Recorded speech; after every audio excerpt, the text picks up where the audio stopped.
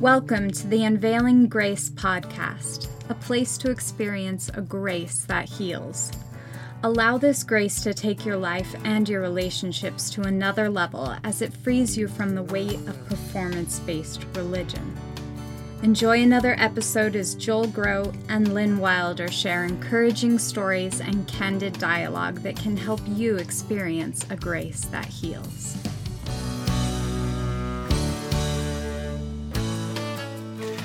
So, welcome back to another Unveiling Grace podcast. We're excited to have you with us.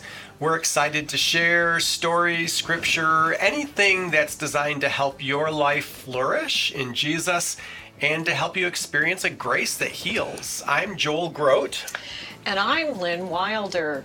And we are here today with a pastor. That's kind of unusual. This is John Benzinger with a church in Gilbert, Arizona called Redeemer Bible Church.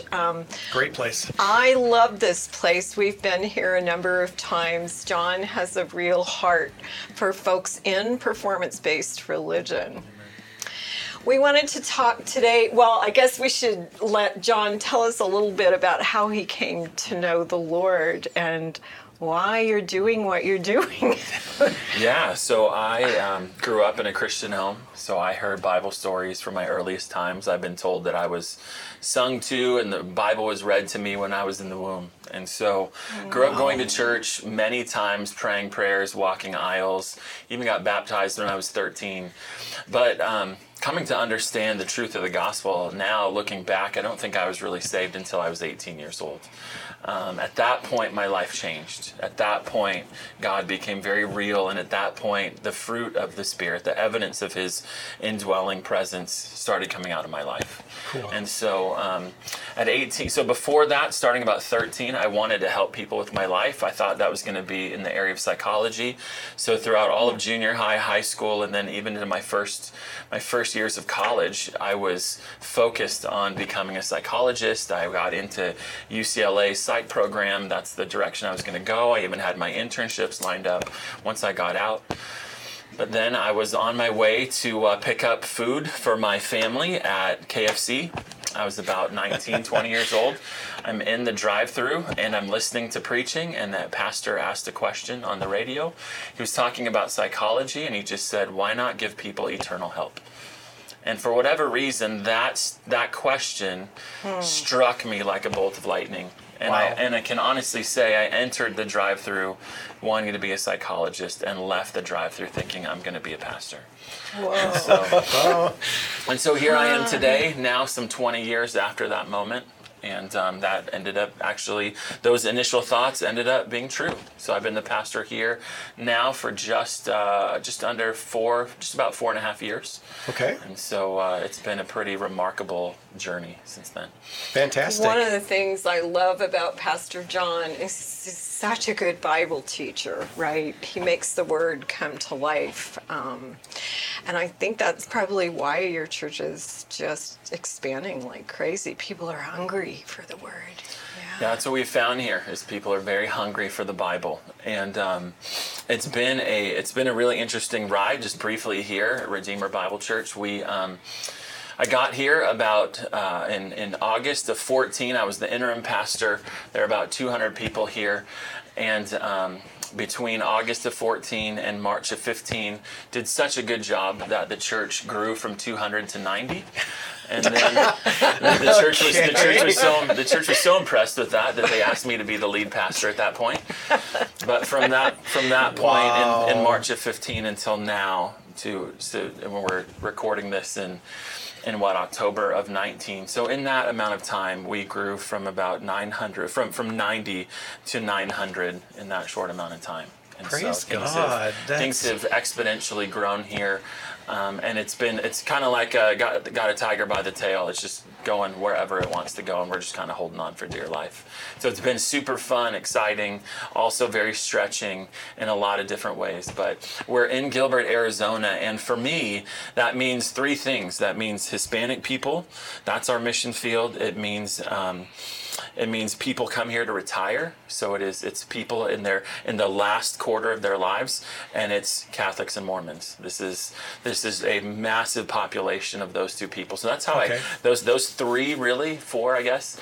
That would be the mission field that I kind of see God placing this church right in the middle of. And so for me, performance-based, like you said, but specifically ministry to Mormons is really at a close place in my heart. I've noticed that Christians here, because we're in such a heavily saturated Mormon area, that there's kind of this us versus them mentality, not seeing them as a mission field.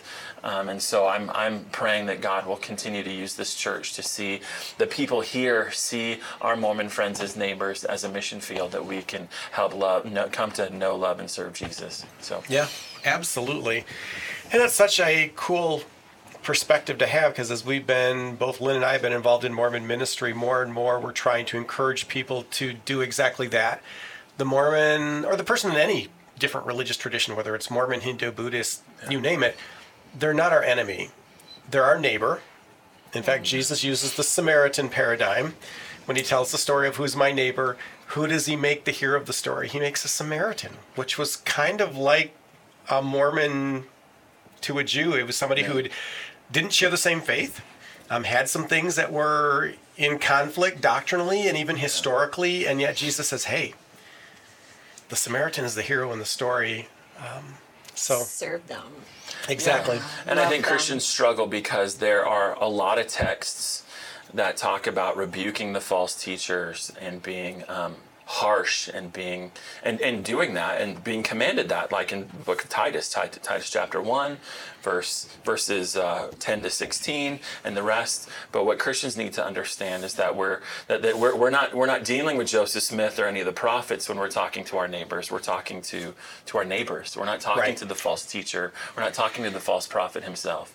We're talking to our neighbors. And our neighbors, that shift has to happen in our hearts. Say, no, these are the neighbors I'm to get to know and to love them and to show them Christ. Right. They're not a wolf, they're a lost sheep. Exactly. Yeah, our third son literally became born again to the Jesus of the Bible while on a Mormon mission by reading the Word. And so I think one of the things that makes our ministries unique from others is that we just point people to the Word. We just point people to the Word.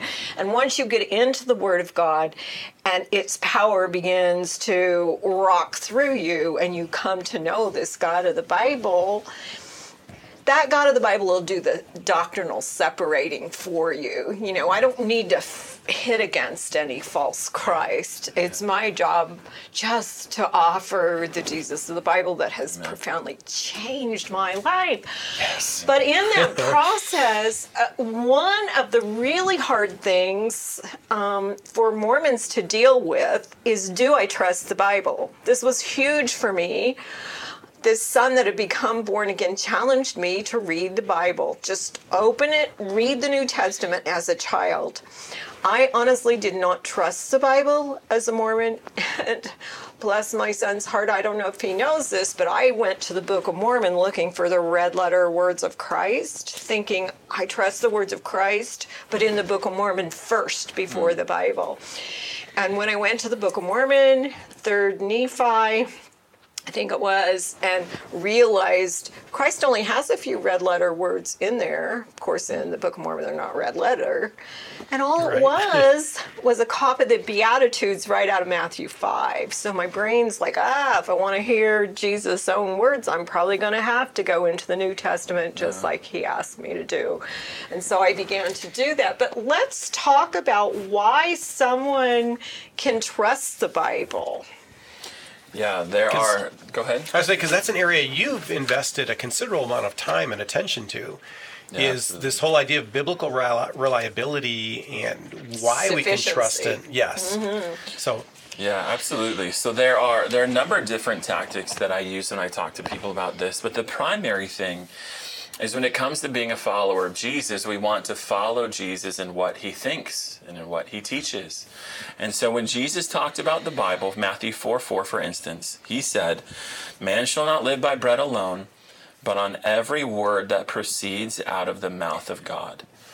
So Jesus' view of the scriptures is that every word of the scriptures proceed from God, that God is the source of the Bible. This is no different than 2 Timothy chapter 3 verse 16, where Paul says that all scripture is God-breathed, that it is the exhale, the breathing out of God's intentions, of God's words, just like my words are being breathed out of my mouth right now, using that image, that metaphor, the words of the scriptures come from God. And so that was Jesus' view. So I want my view to match Jesus. I'm a follower of Jesus. Mormons say they're followers of Jesus. Well, their view of the Bible should match Jesus' view of the Bible, which is that every word comes from God. Or perhaps we have a different Jesus, and that's a whole different topic. Yes, it is. So then, if, for example, a Mormon takes the line of Joseph Smith, which Joseph Smith's reason for rejecting the Bible, according to him, and for needing to produce additional scripture was the Bible has been mistranslated. Careless scribes, conniving priests, they have miscopied, taken certain things out. The Right. Book of Mormon actually says plain and precious things have been removed. Right. So then when that's raised, okay, so maybe when it was originally given, it was God-breathed, but now it's been so tampered with, it's been so corrupted. How can we know that what we have today actually corresponds to what God originally breathed out? And here's an argument that I often hear that comes from Mormons, but it also comes from atheists, right? Man put the Bible together at the Council of Nicaea. Oh, yeah. We just had somebody raise that. Yes. I was talking to a few days ago. That man made up the Trinity at the Council of Nicaea, and yet they don't know that the whole Council of God was together long before that. So why don't you talk to us about how this word came together?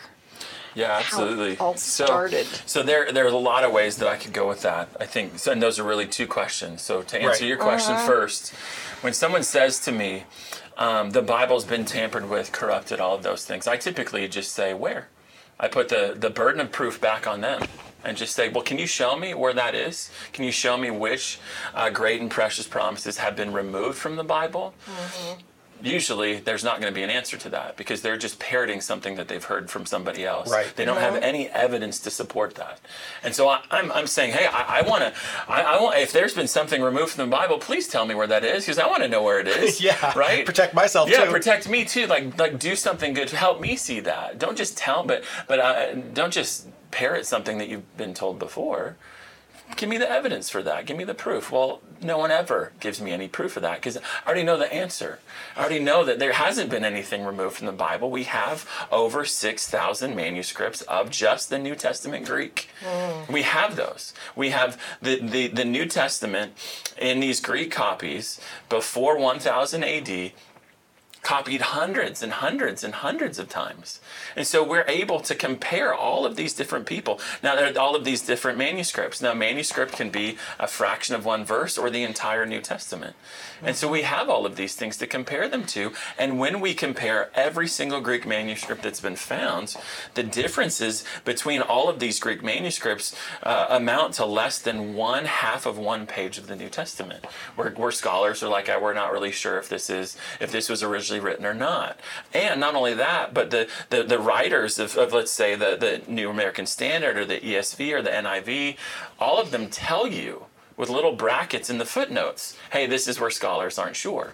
So the scholars who do textual criticism are completely upfront and say, hey, this is that 1/2 of one page that we're not sure about. We'll tell you about it in the footnotes.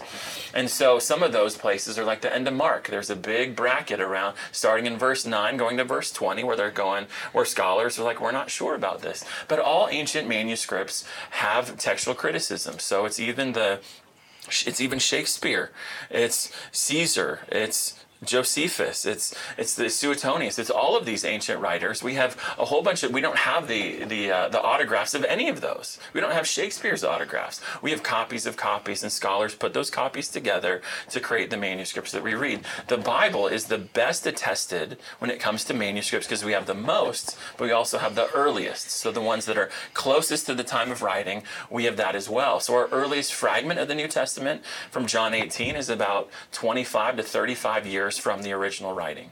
Our earliest whole book is about 100 years after the original time writing. And the whole New Testament, we have a whole New Testament from 325 AD, so just 10 years after the Council of Nicaea, we have the whole entire New Testament together in one manuscript. But we have all of the books of the New Testament before the Council of Nicaea. So to answer that question, we have all of that already that predates Nicaea. So it's just kind of silly for people to say that. It's ahistorical. They read they read Dan Brown. They read the Da Vinci Code. I was going to say they read Da Vinci Code. And they thought, well, see, the Da Vinci Code. That's got to be valid history because it's written in a book. Well, come on. Yeah. It's not. It's fiction book. You don't come to your conclusions about reality based on fiction. And it was fascinating when the movie came out because our ministry tracked, because we do so much with New Testament and the challenges. When the book was gaining popularity to be made into a movie, we began tracking all the different claims. And we weren't the only ones. And it was fascinating when the movie finally came out. The movie refused to make even some of the claims of the book because it had been so thoroughly refuted and disputed. I think the makers of the movie know if we try to put this in, it's going to make us look bad. Absolutely. But then people just keep parroting the book, and they should have had more. They should have had the same brains that the producers of the movie had. And yet the Bible itself says, "Come, let us reason together, test the spirits." Absolutely. It invites us to continually use our brains and to research and to reason these things out, right? Absolutely it does. And not only that, but I mean, why would God give us a mind and say don't do that? Right? Like people that tell you don't research this, hey, look the other way, they're hiding something from you. God has nothing to hide. Right. So he says research this, look into this, and when you do, you find so much proof that the Bible is what it claims to be, the Word of God. Right. So we have manuscript evidence. Yeah. Incredible amounts of manuscript evidence. So say something like Shakespeare or some of the other manuscripts, like you said with the Bible we have within 25 years or so. It was scrapped from 25 years after the writing of the book of John. We have entire books less than 100 years or around 100 years after they've been written, and a whole New Testament, 325. So how would that compare with something like Caesar's Gallic Wars or Plato's writings? Yeah, so Iliad, for something Odyssey. like Plato, Iliad, Odyssey, all of those things, we're talking 500 to 1,500 years removed from the time of writing, and just a handful of manuscripts. I think the Iliad is the most, like 900 manuscripts, and they're like 1,000 years after the time of writing. It's not even close. There's no ancient manuscript that's even close to the New Testament. But that's just the Greek. That doesn't include translations. That doesn't include quotes from the church fathers. That doesn't include all of the books that were used in church services, lectionaries. When you add that to the 6,000, we're upwards of 10, 20, 50,000 manuscripts. All that quote books of the Bible, as well as pottery and things on the side of buildings. When you take all of that, you put all of that together, where I'm just talking about 6,000 Greek manuscripts. When you put all of that together, we're in the tens of thousands of range now to support what this text says. So it is indisputable. The over 99% is indisputable at this point, and there are more manuscripts being found all the time. And when I started researching that, I had a moment where my brain went, wow, it's as if this God wants to be found, right? Yeah, it's as if he's made all the evidence overwhelming. It doesn't even compare. There is no comparison to anything else out there. Absolutely. And so, wow, it's as if God's saying, see, Right. I'm able to do this. I'm here. And at this point, people go, well, where's faith in all of that? You know, when you got all that evidence. No, the answer is faith is making a commitment based on the evidence. Faith is not chopping your head off and then going in the complete opposite direction of the evidence. Right. That's lunacy. That's craziness. Ooh. Yes. Faith is being all in on the facts, the truth that you know. Yeah, I was talking with somebody who was raising some questions about just the Bible and the reliability. And so the question I asked was, what I said was, what I keep finding is when people finally do have the evidence in front of them, the biggest challenge isn't whether or not to accept the evidence and that it's valid. It's, are they willing now to take the truth supported by the evidence and now go with that? Yeah, and do something with that. Well, that's what Jesus said, right? That's what Jesus said in Luke 14, if anyone comes after me and does not hate his own father and mother and wife and children and brothers and sisters, yes, even his own life, he cannot be my disciple. Whoever does not carry his own cross and come after me cannot be my disciple. For which one of you, when he wants to build a tower, does not first sit down and calculate the cost to see if he has enough to complete it? There is a cost, and that's what you're getting at. It's not the evidence is not the issue. Right. It's what is this going to cost me? And that's where Jesus says, I am so much better and so much more valuable than anything you would leave behind. That's where a person has to get, and the evidence simply helps someone get there. Right. And that's what faith takes you to. Faith says, okay, I'll believe this Jesus. I'll follow this Jesus. I'll commit my life to this Jesus. Amen. Because I trust that who he is and what he says is true. That's right.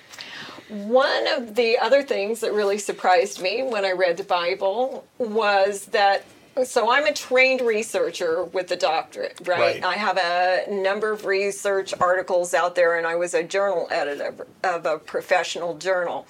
We would research something, get a little piece of the truth, do another study, get maybe some further truth, do another study, have something that corroborates what you learned in the first study. Yep. And we do something called internal consistency. We're looking for patterns, right? Things that repeat.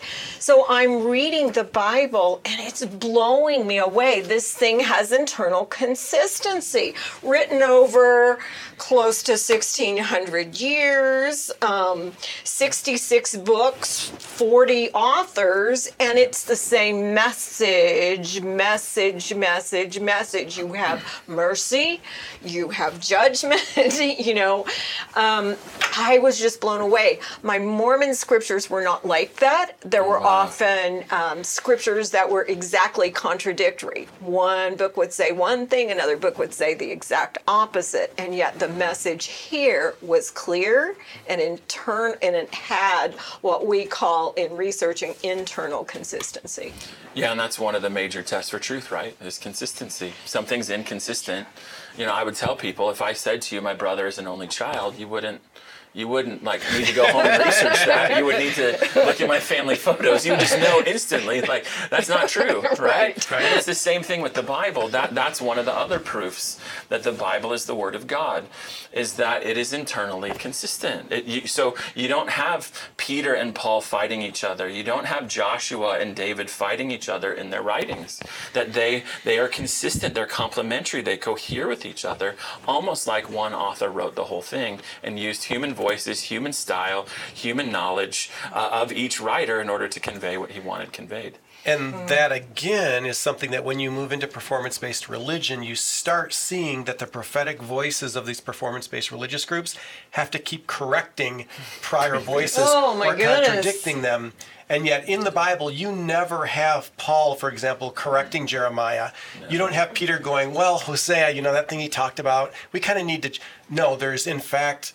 Jesus and the New Testament writers keep going back to the Old and saying, no, this was written for our benefit. This is true. Yeah. Absolutely. It is, and that is one of the most powerful, that when you've got the whole Bible laid out, that it tells the story of God being glorified in the salvation of sinners through Jesus Christ. A consistent message from beginning to end. It is a powerful proof for the divine origin of the Bible. And yet, atheists will sometimes say to me, the God of the Old Testament is a moral monster. He killed whole groups of people, right? And yet the God of the New Testament seems to be some grace-filled, genteel man. Talk to us about that. Yeah, that is often said by people who have a Sunday school knowledge of the Bible, who haven't read it or who've read it very shallowly, because the God of the Old Testament is both gracious and judges sin, and the God of the New Testament is both gracious and judges sin. And in the New Testament, how do you read the book of Revelation and say that? Right. You can't. The book of Revelation is full of warnings, full of punishment for sin. And so, it is, again, when people say that stuff to me, I often say, tell me, how many times have you read through the Bible? Once? Have you read through it once? It's only shaped Western civilization for the past 200 years. Have you read it one time? Yeah, from cover to cover. No, they haven't. And those that do, see, there are those who will say, oh, Paul and James, they do fight each other, and these guys are correcting each other. But that's where I will often say, how many classes in logic have you had? Like, I got a degree in apologetics from a law school, and so I had to take classes on apologetics with logic built into that. And so, how many books on logic have you read? You can tell me the textbook definition of a contradiction. Yeah. And so often once that happens, again, it goes right back to feelings. Well, I can't believe in a God, blah, blah, blah. Well, we've just shifted from logic, right? And now we're back to your feelings. Okay, let's just make sure we know where we're at. Oh, and we are already at the end of our this first episode. podcast. And he only answered our first question, so we're definitely going to do a part two. We did two, maybe. Manuscript evidence, right, and internal consistency. I'm sorry, words tend to feel good in my mouth. I'm a preacher. But this is good stuff, and thank you for laying it out so clearly. So can we go ahead and do a part two? Yes, absolutely. We'll just tell our audience right now, stay tuned. Next podcast, we'll have part two with Pastor John. Maybe we can open talking about those feelings. That'd be great. Okay, so let's do that. So, thanks for being with us on the Unveiling Grace podcast. Grace and peace until next time. So long. Thank you for listening to the Unveiling Grace podcast. Join us next time for another conversation devoted to helping your life and relationships flourish. As always, you can find show notes, program transcripts, and leave us your comments and questions at unveilinggracepodcast.com. For a limited time, we are offering the Wilder's book, 7 Reasons We Left Mormonism, for a donation of any amount. Go to unveilinggracepodcast.com and click on the free book button to request yours.